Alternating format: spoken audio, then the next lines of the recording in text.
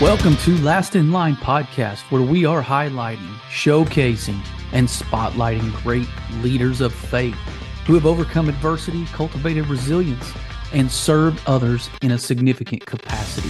So settle in and be encouraged by this episode of Last in Line podcast. Alan Clayton, welcome back to Last in Line podcast. Thank you. Always good to be here, John. And to watch what happens with your facial hair, and it's just. I'm going to assume you don't mean the color change from brown to white. Let's go with that. Man, I don't even have one. My daughter told me when I tried to grow a beard, she said I look like a redneck serial killer, and that was just too much. That was too much of a graphic for me. So yeah, I can't grow a beard, John. I grow like a goat beard. I got like a little patch here and there. Yeah. It probably wouldn't bode well for the growth of the church if you looked like a serial killer. So we're glad you did not do that. I appreciate her wisdom and her godly counsel. I don't know if that was godly counsel. It was kind of harsh. Well, we might get harsh today. The listeners appreciate candidness. And that's why I'm selective on who I bring back, especially a third time, maybe the fourth. I can't remember, but you're our pastor at our local church here. You're the senior pastor. You're the one that founded it and started it and built it. And it's 27 years young, I believe, this year. And we've been there about 15, I believe. And man, it just gets better and better. I know the Lord's all over it. I was about to say, I don't know how you guys keep just upping the ante more and more, but I know it's God's favor and you guys are obedient. Yeah. But the guys like candidness. And so you're going to be candid. That's why you've been brought back, because I know you're pretty straightforward and you always make it feel, even when you're maybe getting in our kitchen some, you always make it feel welcome. You always just embrace us with a hug and maybe a slap across the face sometimes, and we appreciate that. It's that pat on the back and kick in the butt that you appreciate. I'm with you on that.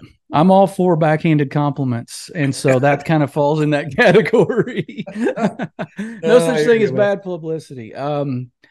Well, before we do it though, I always, since you've been here, I implemented a fun little deal at the beginning here. Okay. I kind of call it coffee house conversation a little bit. We're sitting around you're with some of your closest buddies, and you're going to fill the sentence in. You're going to complete the sentence for me here. I'm going to give you a sentence. You're going to finish it. All right. And you're accustomed to this kind of hot seat stuff. I know you guys do a podcast, and you and your son kind of go into Q&A sometimes, and I know you have fun with that. So we'll have a good time here. All right. How about this? As a pastor, I could be more intentional in the area of prayer. I guess that's anybody. We could even take the pastor off of there. Probably before you were a pastor, that would have. Yeah, I think would have applied. Yeah.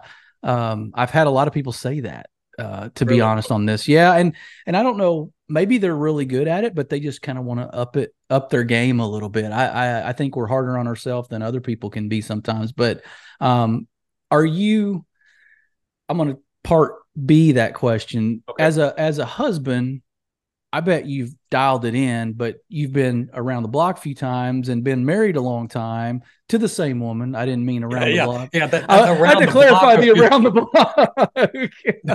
That's just, I've been around the same block. Yes, the same block a few times with the same lovely, lovely woman. Yes. So how have you grown, I guess, most as a husband in the last, 5 to 10? Oh, man. I think the beautiful thing about it is if you'll focus on growth in the Lord, you grow as a husband. Ooh. And so I've grown as a husband as the more I've matured in Christ. And so I think the contention just continues to diminish between my wife and I. The sparks that could fly get shorter and shorter. and resolve comes quicker and quicker. And so it's, and for the last 10, almost 10, I've been empty nesting. And so that's been a good thing. It's good. I enjoy empty nesting. I appreciate that answer. I mean, that makes a lot of sense. You get closer to God, you get closer to your spouse, you get closer to your kids. I mean, you thrive in the Lord and you thrive in your job. I mean, it is all kind of knit together. So not kind of, it really is. All right. How about this?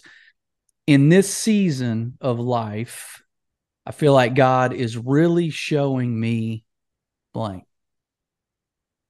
More about the fear of God. You want to elaborate a little bit? Big subject.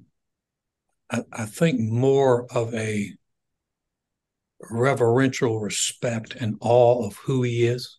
And a desire, not that I'm afraid of his punishment, but I don't want to displease him.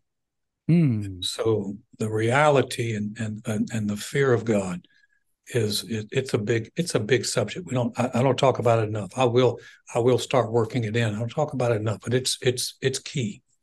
Interesting. Bible may mention something about that because I believe wisdom begins somewhere, and I think it's there.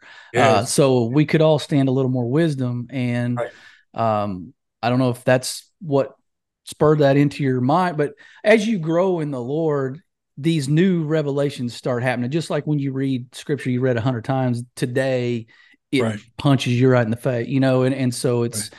It's good, man. I think fear of the Lord, people misinterpret some of the context of that sometimes. And it could be reflection of how their earthly father relationship was sometimes. I have no doubt about that, John. But what I think, scripture says, it talks about having received these promises, let us cleanse ourselves from all filthiness of the flesh and spirit, perfecting holiness in the fear of God. I really think that if we had a more of a fear of God, of an awe of God, how big he is, how powerful he is, it would clear up some stuff. Yeah, and we diminished him in culture by removing him. The right. more things that he used to be a part of are he's no longer a part of, and we've done that. And like you just said, the fear of the Lord when you diminish something, you don't necessarily have a reverential fear or respect of that authority, and you certainly don't feel the need to be obedient to that. Right. Okay. Right. If I could give new pastors a piece of advice, it would be. Cool. Yeah, you have to narrow that down to just one thing. How about that? My gosh. No, you can do whatever you want here. I would talk to new pastors about making sure that what they were doing is following the Lord and not simply following trends or following ambition. It's good. I mean, that's a trap. And that's an inclination sometimes today, especially. I mean, I think we always go back. We always kind of default back to this social media as a crutch. But I will say that's a true thing, that social media has created this platform of we've got to keep up, right? We've got to compare. True. We've got to keep up. There's a gauge there's a rise and fall barometer on whether we're effective or not. And it's based on this criteria. Well, I think we got to keep the main thing the main thing. Yeah. Yeah. Well, what happens is things change expectations. I read a book years ago. You've probably ever read Selling the Invisible? No. It's a fascinating book. But this guy said McDonald's changed the expectations for food. Used to be people go in, they would sit down, they would expect to be waited on to get food. McDonald's changed all that. So people expect to get food, expect to get it fast, expect to, for it to be able to walk in and walk out. Disney World changed the expectations on amusement parks. FedEx changed the expectations on how quickly something is mailed. And so expectations are constantly changing. The internet changed and I don't think it helped us, but it changed expectations for church. And so if you're a young pastor, you're not going to have all the staff in place. You're not going to have everything in place that someone who's been doing it for a while. but the comparisons are always on the guy who has the publicity, the guy who has all the people. And so I think that puts pressure on pastors that really didn't exist when I started. Yeah. I guess I'll speak for me, but in just normal business, it's growth. Sometimes it's healthy to look at somebody doing it right, doing it well, and say, okay, what are they doing? And maybe I can do my version of that. Where's the why is it hard? Why sometimes do we slip into the other side that's not healthy? Well, comparisons are, if it gets into comparison, if you want to learn from somebody, that's great. Yeah. But if you're comparing yourself with somebody, that's challenging, especially in the kingdom of God, because we all have different gifts, different graces, different abilities, different callings. And so, in a sense, I'm not competing with the pastor down the road. But if you get into that mindset, then you find yourself pushing the envelope, simply trying to keep up with what's going on out there. Yeah, no, that's good. We get in that. I think a lot of us, and I would consider that just part of the flesh that says that maybe the flesh lies to us and says, this is how you measure success. And this is how you measure your worth. Let's get back to baseline and realize what God says about us. All right, here's the last one of the fun stuff, and then we're going to get serious and not fun. No, it's just going to be different.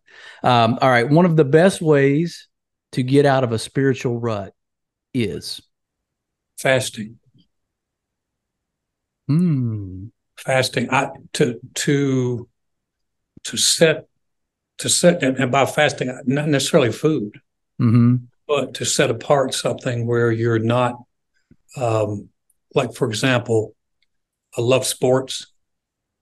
I'll fast ESPN and sometimes I'll just fast the internet for a month, or I won't be looking at the internet. That's a fast, but it also creates more free time, and it also creates more productive time.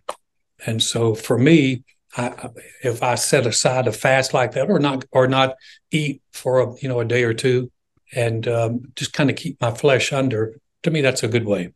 Yeah, I didn't think about that. That seems so obvious when it comes out of your mouth, and then it never comes to mind, because then you're magnifying him in that space of margin, right? That you had something else in that place. Okay, so I do this with people too. I kind of give them, I call it dessert before dinner, and I ask, what is your walk away win for the audience? If you were to walk by a group of people that listen to this conversation and you overhear them talking about it, what is it you're hoping that they took away? And I'm going to say, for you being a pastor, I'm going to change it a little. I'm going to say, what do you hope every Sunday people leave that sanctuary after hearing a message from you? In general terms, what are you hoping they walk away feeling? What do you hope that they walk away seeing differently? What is kind of a walk away win for somebody that comes and listens to you on a Sunday?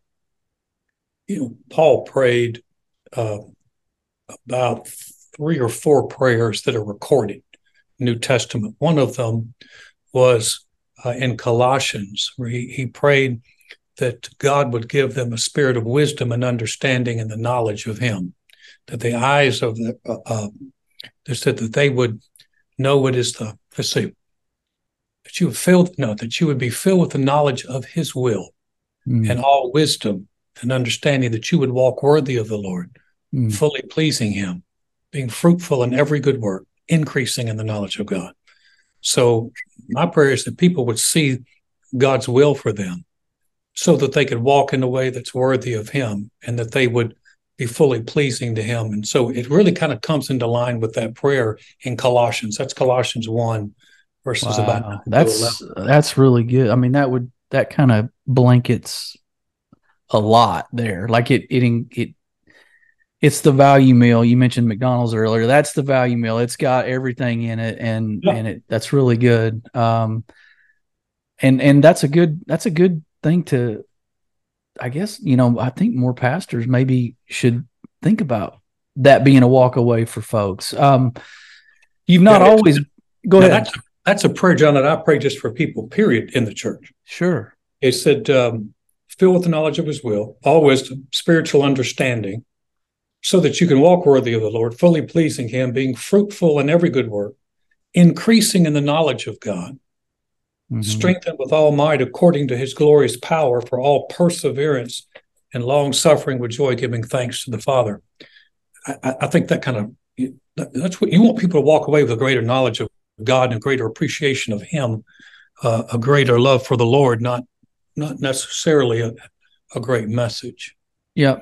And I would say, and I'm speaking from experience, when I come and listen, I think people walk away too feeling like, okay, I get now how God sees me a little more, right? And that's all into what you're saying. But I think it's important for people to understand he is good and he wants good for us. Like, we're his kids. And I don't think you ever go a Sunday without saying you're his child. Why would he not be good to you? Like, in so many words, right? So that's a great scripture.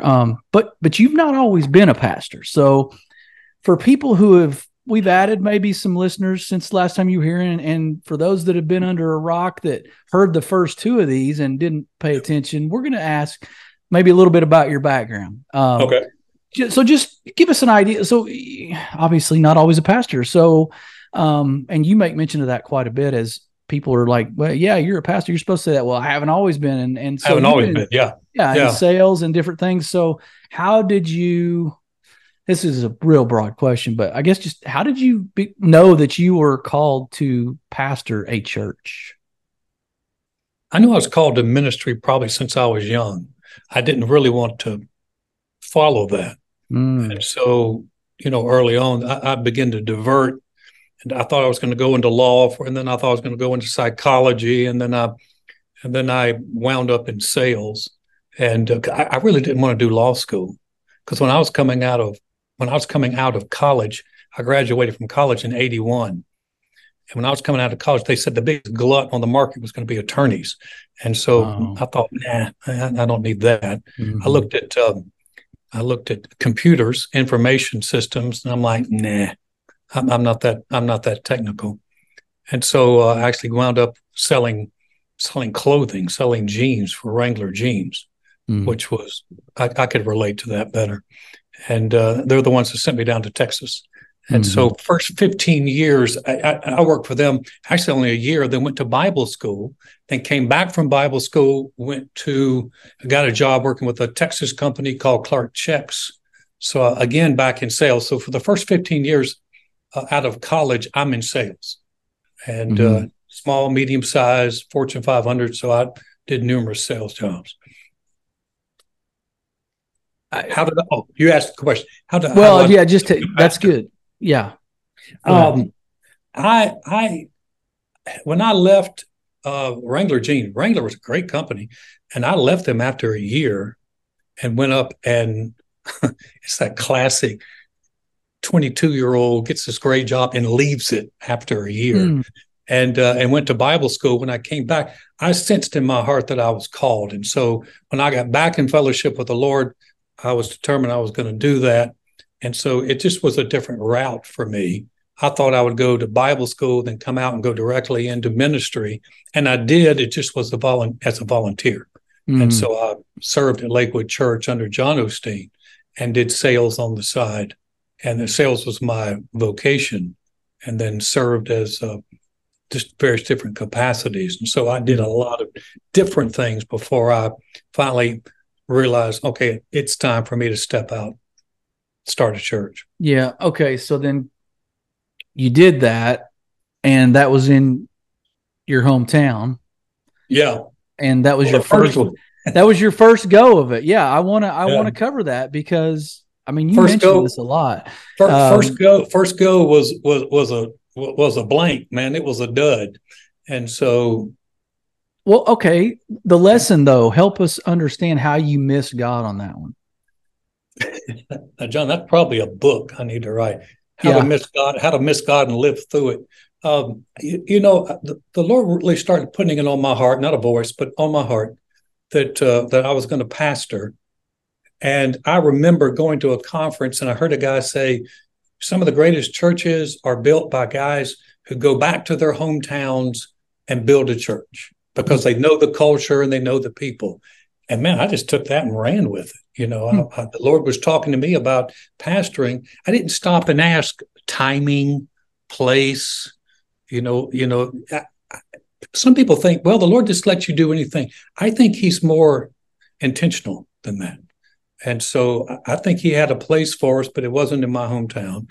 I think there was some timing, but it wasn't when I just turned 30. I needed a little more space and time. So I missed the timing, missed the place, and got back.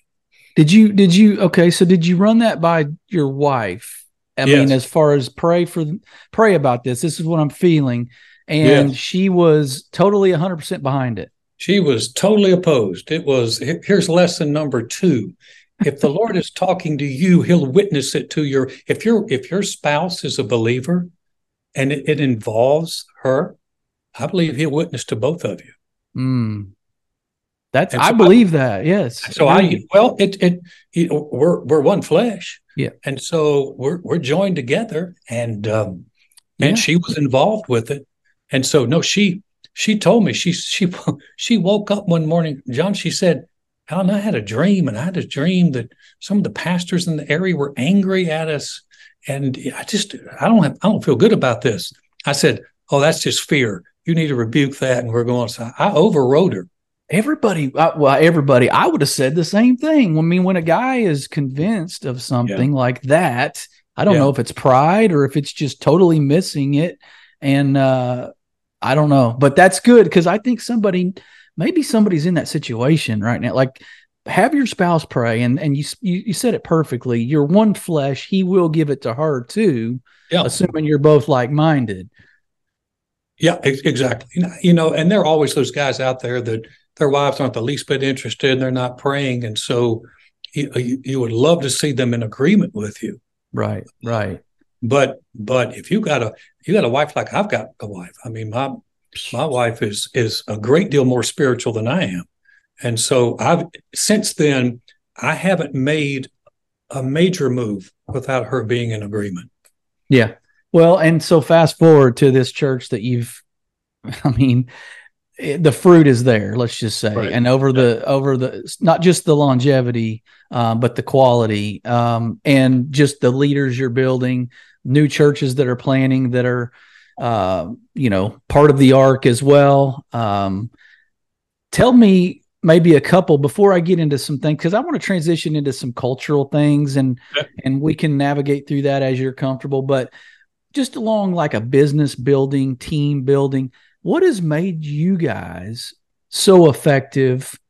And I'll qualify everything with, obviously you're seeking God, obviously you're in obedience, obviously you guys are yielding to his spiritual guidance. But aside from all that, and I'm not downplaying that, but aside from that, what is key to some of your building teams? Because you've got leaders just multiplying in that church, and they're going out and starting the arc in other places. It's a good question. I read a book years ago by a guy, and I hate to say it, I think he had a lot of wisdom. He didn't end well. Bill Hybels. Bill, he wrote a book. He wrote a great book called Courageous Leadership. And in that book, he talked about he was talking about hiring. And so he talked about looking for 3 things: character, competency, and chemistry. So when he's looking to hire someone, especially at what I would call a pastoral level, looking for character, competency, and chemistry, as I was reviewing that, the Lord spoke to my heart. He said, there's a 4th C. Those are called the 3 C's. There's a 4th C. Who's called and who's chosen to be a part of this? And so those are the things we would look at. Did someone seem to have the character that could sustain them in ministry? Did they have the competency, the skill level to be able to do the job? Did we have chemistry? Sometimes I would run across great people, but we just didn't connect. And I think it was Bill Hybels said, don't hire anyone that doesn't lift your spirits within the first 5 minutes. And so nice. the chemistry, but for me, the real big one was, who has the Lord chosen to be a part of this? So that 4th one was the one that trumps all of them. Yeah.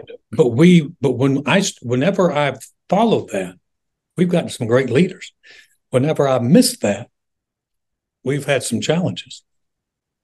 Yeah. And but I mean, certainly turned a corner, because I feel like you just keep loading the pipeline with good people, good leaders, good speakers, good teachers, good shepherds. I mean, it seems like things are clicking with the Ark Church in Conroe, Texas, for sure. So I got guys listening that are very vocal and very convicted in their resolve to push back darkness of culture.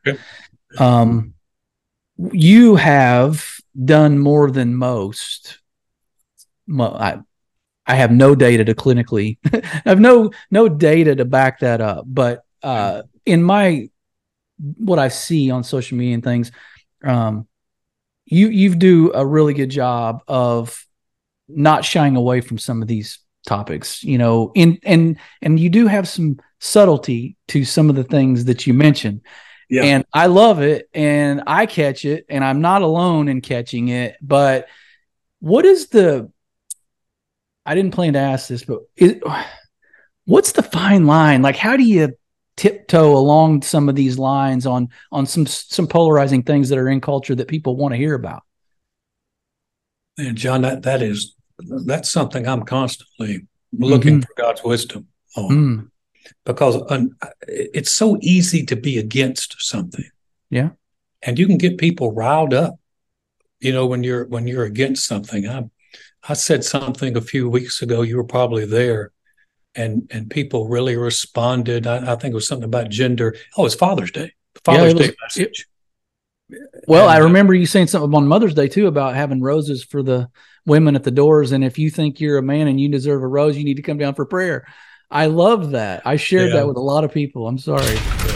Hey, gentlemen, I want to take a step back from this conversation real quick to just let you know of a free resource I have available coming in the next couple of weeks. All you have to do is email me, lastinlineleadership@gmail.com, and give me your address, email address, and I will send you this resource. It is all about strategic spiritual warfare, learning who our enemy is, what he's about, what his tactics are, and what we have available to fight against him. I want to thank our partners, Uncommon, where they are equipping men to be the husbands, fathers, and leaders we were called to be. Thank you for your support. Thank you for partnering with Last in Line. And let's get back to the conversation. I think I mentioned something about the confusion that's in all this move for the gender thing. Now, to me, that's a direct deception that's impacting families and impacting children. And so I'm probably going to speak more into that than I am which political candidate to choose. Oh, yeah, 100%. And so, but I will say this, with this upcoming election, it looks like the platforms are becoming so challenging. I may have to address the platforms and go, guys, we can't go here. I've just tried to stay clear. The Lord told me years ago, stay clear of politics. It's just easy. It's easy to do that. I think what I'm trying to do is help people understand that just everything the world's pushing and selling is not something they need to be buying. And so I really just trust the Lord to lead me in that area. In fact, I'm doing that series right now, even as we speak. I just finished a message on in these times, talking about the times that we're living in. And using the book of Daniel as kind of as a template for how do we thrive in a dark world. No, it's music to my ears, and I certainly agree with the politics. You can have a stance on something without getting super political, and I don't think necessarily that you have to talk about something cultural and then it automatically has to bleed into political, but. Right. How did the church, if you think it has, how did the church become, I want to say, downstream of culture a little bit? So I feel like culture maybe is affecting is a better way, affecting some things in the church. And I don't necessarily have specifics, but does that make sense? I feel like we've gotten downstream and some of the things that we're either not talking about or not doing is a direct reflection of what culture will accept, maybe? I don't know if it's that, John. What I've experienced more of is we've kind of taken our eyes off the ball of the big picture. We still have to reach people. There are people, there's still heaven and hell out there.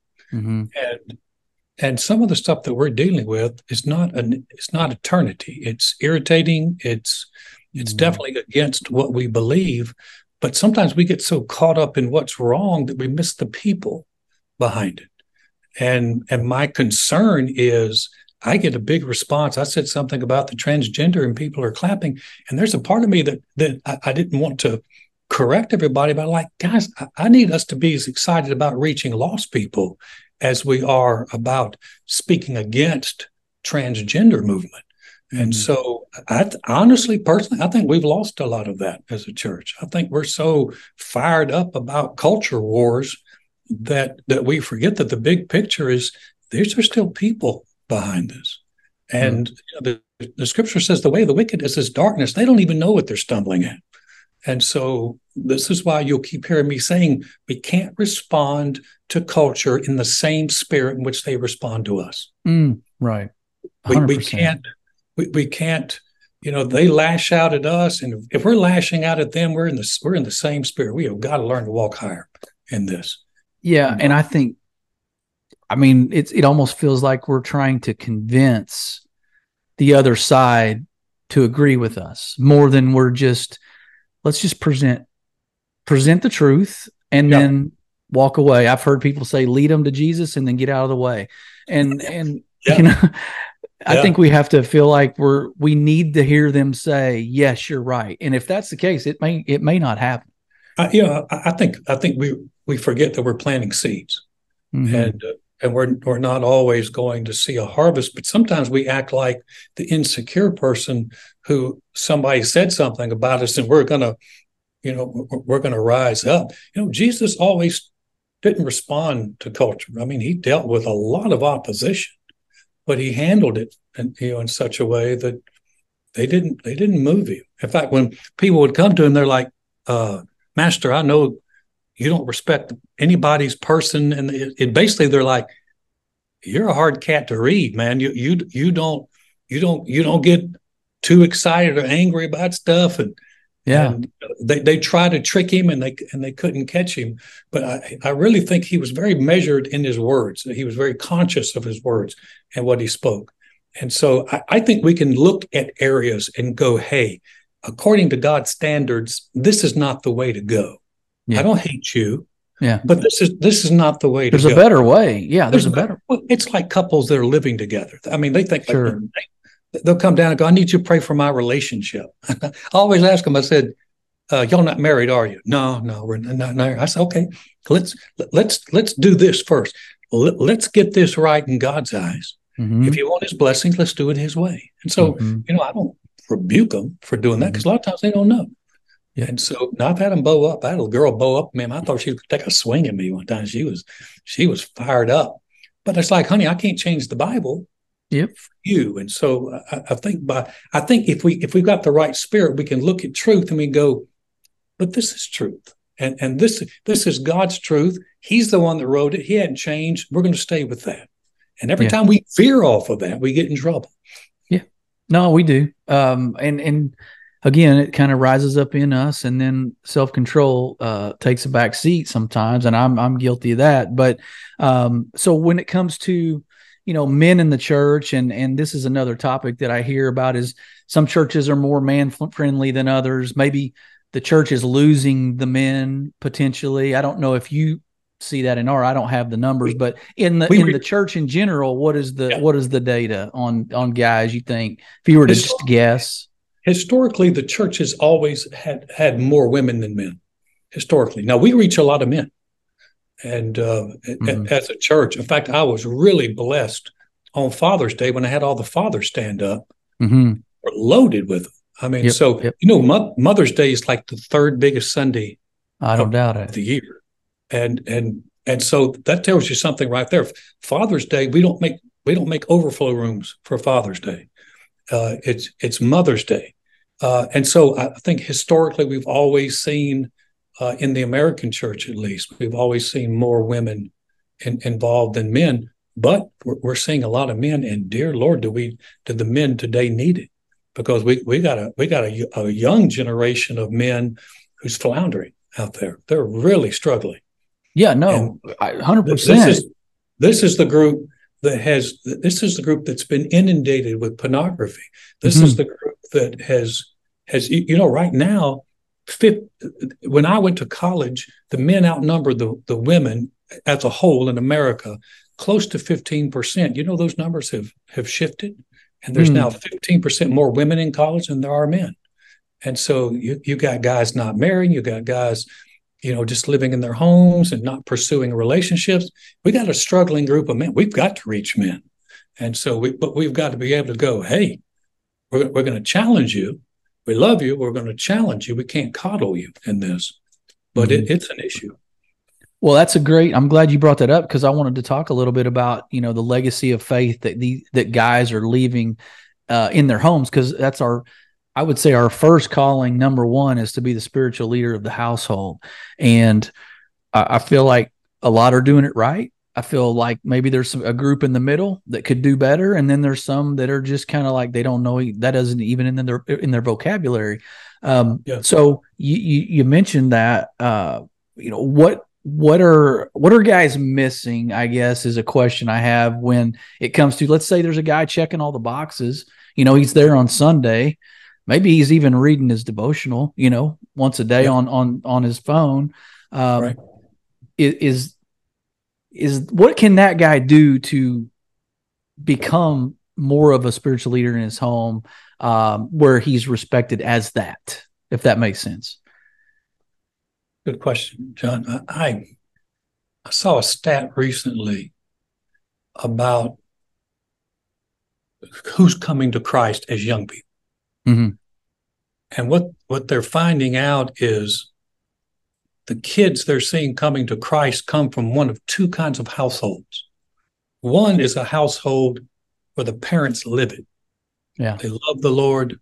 They live for the Lord. They're living for him. The other one is coming from households that don't know the Lord at all. And what's happened is that middle group of maybe they're just, we go to church, they're not living. You want to impact it, you got to live it. And if the more you live it, then you're not trying to tell your family, hey, do this and follow me. You're giving them something they can follow. You're giving them an example that they can follow. And so it's kind of like what Jesus said. He said, I would you were neither hot nor cold. He said, because you're lukewarm. He said, this is in Revelation. He said, I'll spew you out of my mouth. And so I think you want to impact your family, live for God big, and make that more than just kind of a casual thing. Make it like you tell your family, this is how we live. This is what we do. And I guess it's that transition from a cultural Christian to a biblical Christian, and there's the difference. And I don't know what would you say maybe as a preventative of that, or what is the barrier to a guy making that progression, I guess, if you will? Because it's easy to say what you just said, right? It's easy to say, okay, guys, we got to live it. I know you're taking them to church and people have a Bible. They may not know where it is, but everybody's got one. And so here's what you do. You got to live it. Well, tell, the guy that is, I don't know that my family's going to listen to me, or they feel like, I think we have a lot of guys that have maybe failed really bad in the past. Now they're trying to earn back that respect and trust. So I went a lot of different directions there. What do you? If I had to come to a guy that said, hey, Alan, I messed up, how do I win my family back? I would say you earn it back. Mm-hmm. But it's your life that's going to, the sincerity of your life that's going to speak. Mm-hmm. So, okay, you messed up, but now your kids come down in the morning and they're getting ready to go to school, and you're over there reading your Bible before you go to work. Mm-hmm. Or you have a discussion with them and you go, you know what, guys, this is what we're going to do. This is a decision, and this is why. And I just, in my heart, I've got to follow the Lord on this. And so this is what we're going to do. And maybe you're going to make some changes. We're going to ask for some things differently. But I really believe they've got to see this lived out. And I think fathers have the greatest impact. When you got a father who loves the Lord, that's a huge impact on kids. It is. It is. And the biggest word there, I would say, because I haven't done everything right as a dad and a husband, obviously, but I would say what's helped either, I mean, it goes without saying, learn how to apologize as a father first, as a dad, as a husband, learn that first. But then consistency is huge. Like the guy that you just said at the table in the morning, it can't just be a week right after you did something and hopefully it's not a slot machine, right? So the consistency. Yeah. Right. You know, we early on, John, and I'm very blessed in that I had a wife that was with me in this. But, you know, Joy and I just determined that we were going to be church people. We were going to go to church. We were going to raise our kids in church. We were going to serve in church. We're going to do something for God. And we did this before we were ever in ministry full time. And we made that decision. This is what we're going to do. And our kids just knew it. Hey, this is what we're going to do. So we looked at decisions that we made, and we made decisions based on, does this fit around what we're going to do for the kingdom of God? And so what Jesus said, seek first the kingdom of God and his righteousness, and these things are added. He knew what he was talking about. It's that what happens is we get so divided. And it's like, well, I've heard people say, Alan, I've got to put my family first. Well, then God's not first. Somebody's going to be first. Sure. And so, you know, we've looked at our kids and go, don't make us decide between you and God, because you're going to lose. And so, some families like, how can you say that? Well, it's real easy. I owe him my life and my eternity, and I'll do everything I can to pray for you. But if it boils down to it, I'm going his way, not your way. Yeah, and unfortunately for them, I've made that clear about their mother as well. Not just God, you know what I mean? Well, you know, I think it's helpful, John, to show kids where the priorities are. For sure. And the priorities are, we're going to live for God. Here's number 2, that's my wife. Yep. Yeah, and you probably told him this. I said, I've looked at Matt especially, because he and Christina, and I told him, I said, hey, we had you. I chose her. Yeah. You're leaving. Yeah. She's staying. Yeah. She came before you did. Absolutely. This is how it works. But those priorities are something that you have to establish, and you can't give lip service to them. You've got to be able to establish. I had to do that with the church early on. When we started the church, had all these people that got upset with me because Joy and I did not do dinners. We still don't do dinners. And we just determined that, and in fact, I told you, I said, here's the deal. I said, we could do dinners with a lot of people and build the church and lose our family.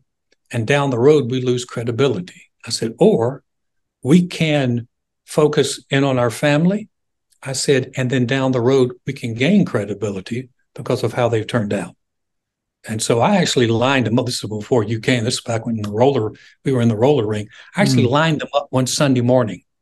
And I said, this is Matthew, and he's about, I think, 14 at the time. This is Christina, and she's 11. This is Michael, and he's 4. I said, I had them before I had you.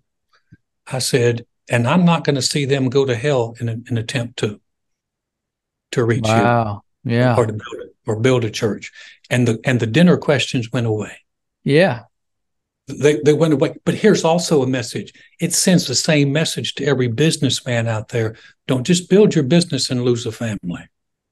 It's good. It's the priorities that we establish are what the kids will catch, not necessarily what we're telling them. What we're doing, more's caught than taught. That's good. Yeah. And they can sniff a fraud from a mile away by the way you live. So that does kind of segue into my last section here, my last point for guys, because we are like, this spiritual warfare is just going off in me big time the last 3 to 4 months. I mean, it's always been around, but I don't know if I feel like God is telling me to have more of a voice, a presence, or whatever in this realm. But I know the head worship pastor of our church is teaching a class on that on Wednesday nights. Justin's, I know he's feeling it too. And we've always been a good church at magnifying that battle that we all have that we can't see. When it comes to guys and men leading their homes, what is this? Is there a common thread for guys that drift, guys that start to maybe fade a little? They get off a fragment, and then down the road it's a mile. You start little, it's a slow fade, but help guys right now that maybe are being attacked and they don't understand this whole spiritual realm because they can't feel it, they can't see it physically. Right. So talk maybe a little. I know I went totally in a different direction, but I think it applies a little bit. There's it's a good question. There's a great verse in Hebrews 2:1. It says, "Therefore we must give the more earnest heed," or pay close attention to the things we have heard, lest we drift away. So you have to be intentional about staying with what you've heard and what you've learned, or you'll drift. And I have found, I think one of the best ways to stay intentional is to be consistent in reading your Bible. That's one. It sounds very simple, and it sounds like, Alan, we need something stronger than that. No, these are the things that they're feeding us spiritually. God's word is developing us spiritually. And if we'll spend time here, the Bible said it's a discerner of the thoughts and intents of the heart. And so you're always getting a heart check when you're reading scriptures, and it allows the Holy Spirit to check you on some areas, and you recognize areas. I need to adjust in that, or I need to adjust in that. If you never pick up your Bible, you're really missing the source of strength in life. It's not like not eating and still going out and playing ball, but you haven't eaten in a few days. You're not going to be as strong. Yeah. And so that consistency is paying earnest heed to what you've heard. It's not the only answer, but it's a key. It's a big one. Yeah. And I mean, if we're going to believe the bumper sticker scriptures and the ones that you have highlighted in your Bible that you see on every Christian's refrigerator, we're going to believe all of them, not just those catchy ones. Right. And so I think it's important to understand that the Bible's, or the word of God, is obviously the sword of the Spirit in the armor for the spiritual war that we're under is the word of God. And it talks about it being sharper than a two-edged sword. And so, I mean, if I'm going to go to battle, I'm taking that with me. And I think guys, I'm not speaking for all guys, but I know in my life, even sometimes I fade in and out on how much of that I can wrap my brain around because I can't see it or feel it. Right. I'm a guy who I lift heavy things. I push heavy things around. I'm a physical guy. So it's important to me to be able to see the enemy that I'm punching in the nose. And I think guys are like that, similarly. Do you have, in addition to the word, is there a way you can help us get non-isolated? Because I think if you take the word of God, if you put the word of God in there and we're reading it, right, but we're isolated, we're not around other believers, we're not in contact with other believers, we're by ourselves, but we're in the Bible, that's good. But is that a catch-all for this war that we're in? Well, it's like anything else, John. If you want to get strong, you don't just eat; you exercise. And so you need some balance in that. Yeah. I mentioned the fear of God. It's interesting. A friend of mine is doing some ministry overseas, and I've been really struck by how reverent the people are. He's been in Nigeria and he's been in Slovakia. These are not garden spots in the world, but I've been really impressed with you can just tell the reverence and respect that these people have for God. You can sense it. You can see it. And I think developing some of that, I hear people say, well, yeah, I read my Bible. Do you go to church? No, I don't go to church. You go, and you know this. You've raised your kids in church. You and your wife have served. Still serve. You're going to need to get involved more than just, hey, you want to do something, because one day we're all going to stand before the Lord, and we're going to have to give account of what we've done here. Now, I don't have to give account for you, and you don't have to give an account for me, but we have to stand before the Lord to give an account for what we've done in this life. And I think if we took that seriously, it would snap a little bit of the casualness out of us. Yeah. And we realize, oh, okay, we're not just playing for down here, and we're not just playing socially, we're playing for eternity. And if you become a little bit more eternity minded, then becoming spiritually aware minded is not so much of a stretch. Yeah. It's just we get caught up with all this stuff, and we're into this, into that, and we're like, oh yeah, the spiritual part. This is why I'm saying sometimes fasting is a great idea, because I set all that aside and I say, I'm going to focus on the Lord. I'm going to focus on Him.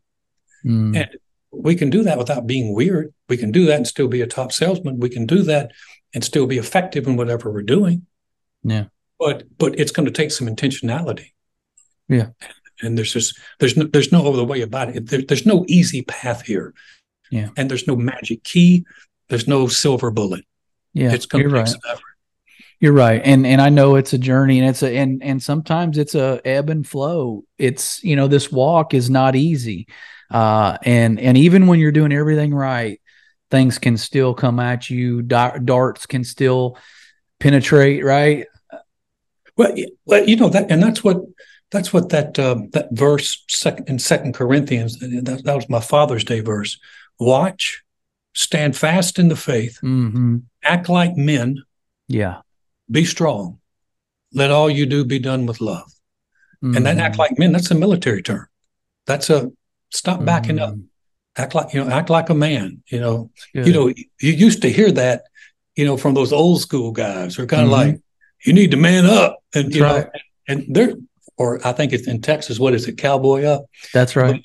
But there's an element of that's required in our spiritual walk. And I think sometimes the enemy has sold us that Christianity is weak. And nothing weak about this walk. No. Not the Jesus I serve. No. This is a strong man's walk. Yeah. And it requires strength to live it. Yeah. Yeah. I mean, it's good. That's a good way to kind of drop the gavel on this conversation, because I think that's a good, maybe an attention getter for guys. Sometimes guys just need a little bit of a wake up call. Some guys, sometimes guys are doing it right, and maybe they get blinders on and they get kind of in the weeds and in the doldrums, and we just kind of need to have a hunger. We got to have a hunger, and we got to pursue it. And then we got to be on the offense. And I think too many times we're defensively fighting this spiritual battle. And I think every day we got to get up and go, all right, let's go. Yeah. Well, that idea of watch, I didn't serve military. Did you serve in the military? No. Mm-mm. But if you talk to someone who has served, especially in a hot spot, yeah, they got their head on a swivel. In fact, when they come back, they're always these guys. These are the guys that would come to me and go, Pastor, that plaza area we've got, it's going to be too easy to get like a car bomb up in here. And I'm like, well, I ain't thinking car bomb. But, these guys are just back from Iraq, and they're just like, man, but they're watching. There's an awareness there. Yeah. And so the Bible talks about watch and pray. And so obviously the challenge is getting so lackadaisical that we don't move until we just get slammed. And then we're like, oh, I got to step it up here. No, the idea is to catch it before it hits. That's right. And we got a lot of hunters down here. And so none of the hunters go out haphazardly. They're on point, right? They're on the edge of their seats. So especially if you're hunting in grizzly bear country. There's a bunch of grizzly bears in the spiritual realm, if you ask me. So, no, I appreciate it, Pastor Allen. It's been great having you, man. I appreciate you making time for us. Always doing, man. When's your book coming out? So I'm self-publishing. I always do that just because I'm a cheapskate. But I am going to get that sent off probably in a week or two. It's done, but I'm waiting on, how this goes. My sales commission, having a decent year. My sales commission is probably going to come in a couple weeks. So I got to put a little aside for this book thing. And I think it's going to be good. Have you taken that picture of you, that fills up the back cover, the big glossy the glossy picture of you. Have you taken that off yet? It's still in the editing process. No, I am not putting my face on anything to do with this book. But it's going to be good. I think it's going to be a good resource for guys. And if anything, it's simple. It's concise, but it's thorough and it's to the point, and it's got some nuggets to maybe help guys win in the spiritual battle we're talking about. So that's good, John. Yeah. Thanks for helping guys. Thanks for what you do to help guys. That's a good deal. Well, thank you. It's needed, and I know I need it constantly. So I think God's working on me more doing this podcast than he might be anyone else, to be honest. Well, that's one of the things about teaching. One of the things about getting involved with helping other people is you get to grow at the same time. Man, so that's the good part. Well, it's always good to have you. Thank you for being gracious with your time today, audience. He has been the Alan Clayton. We have been last in line. Be blessed. Thank you, man.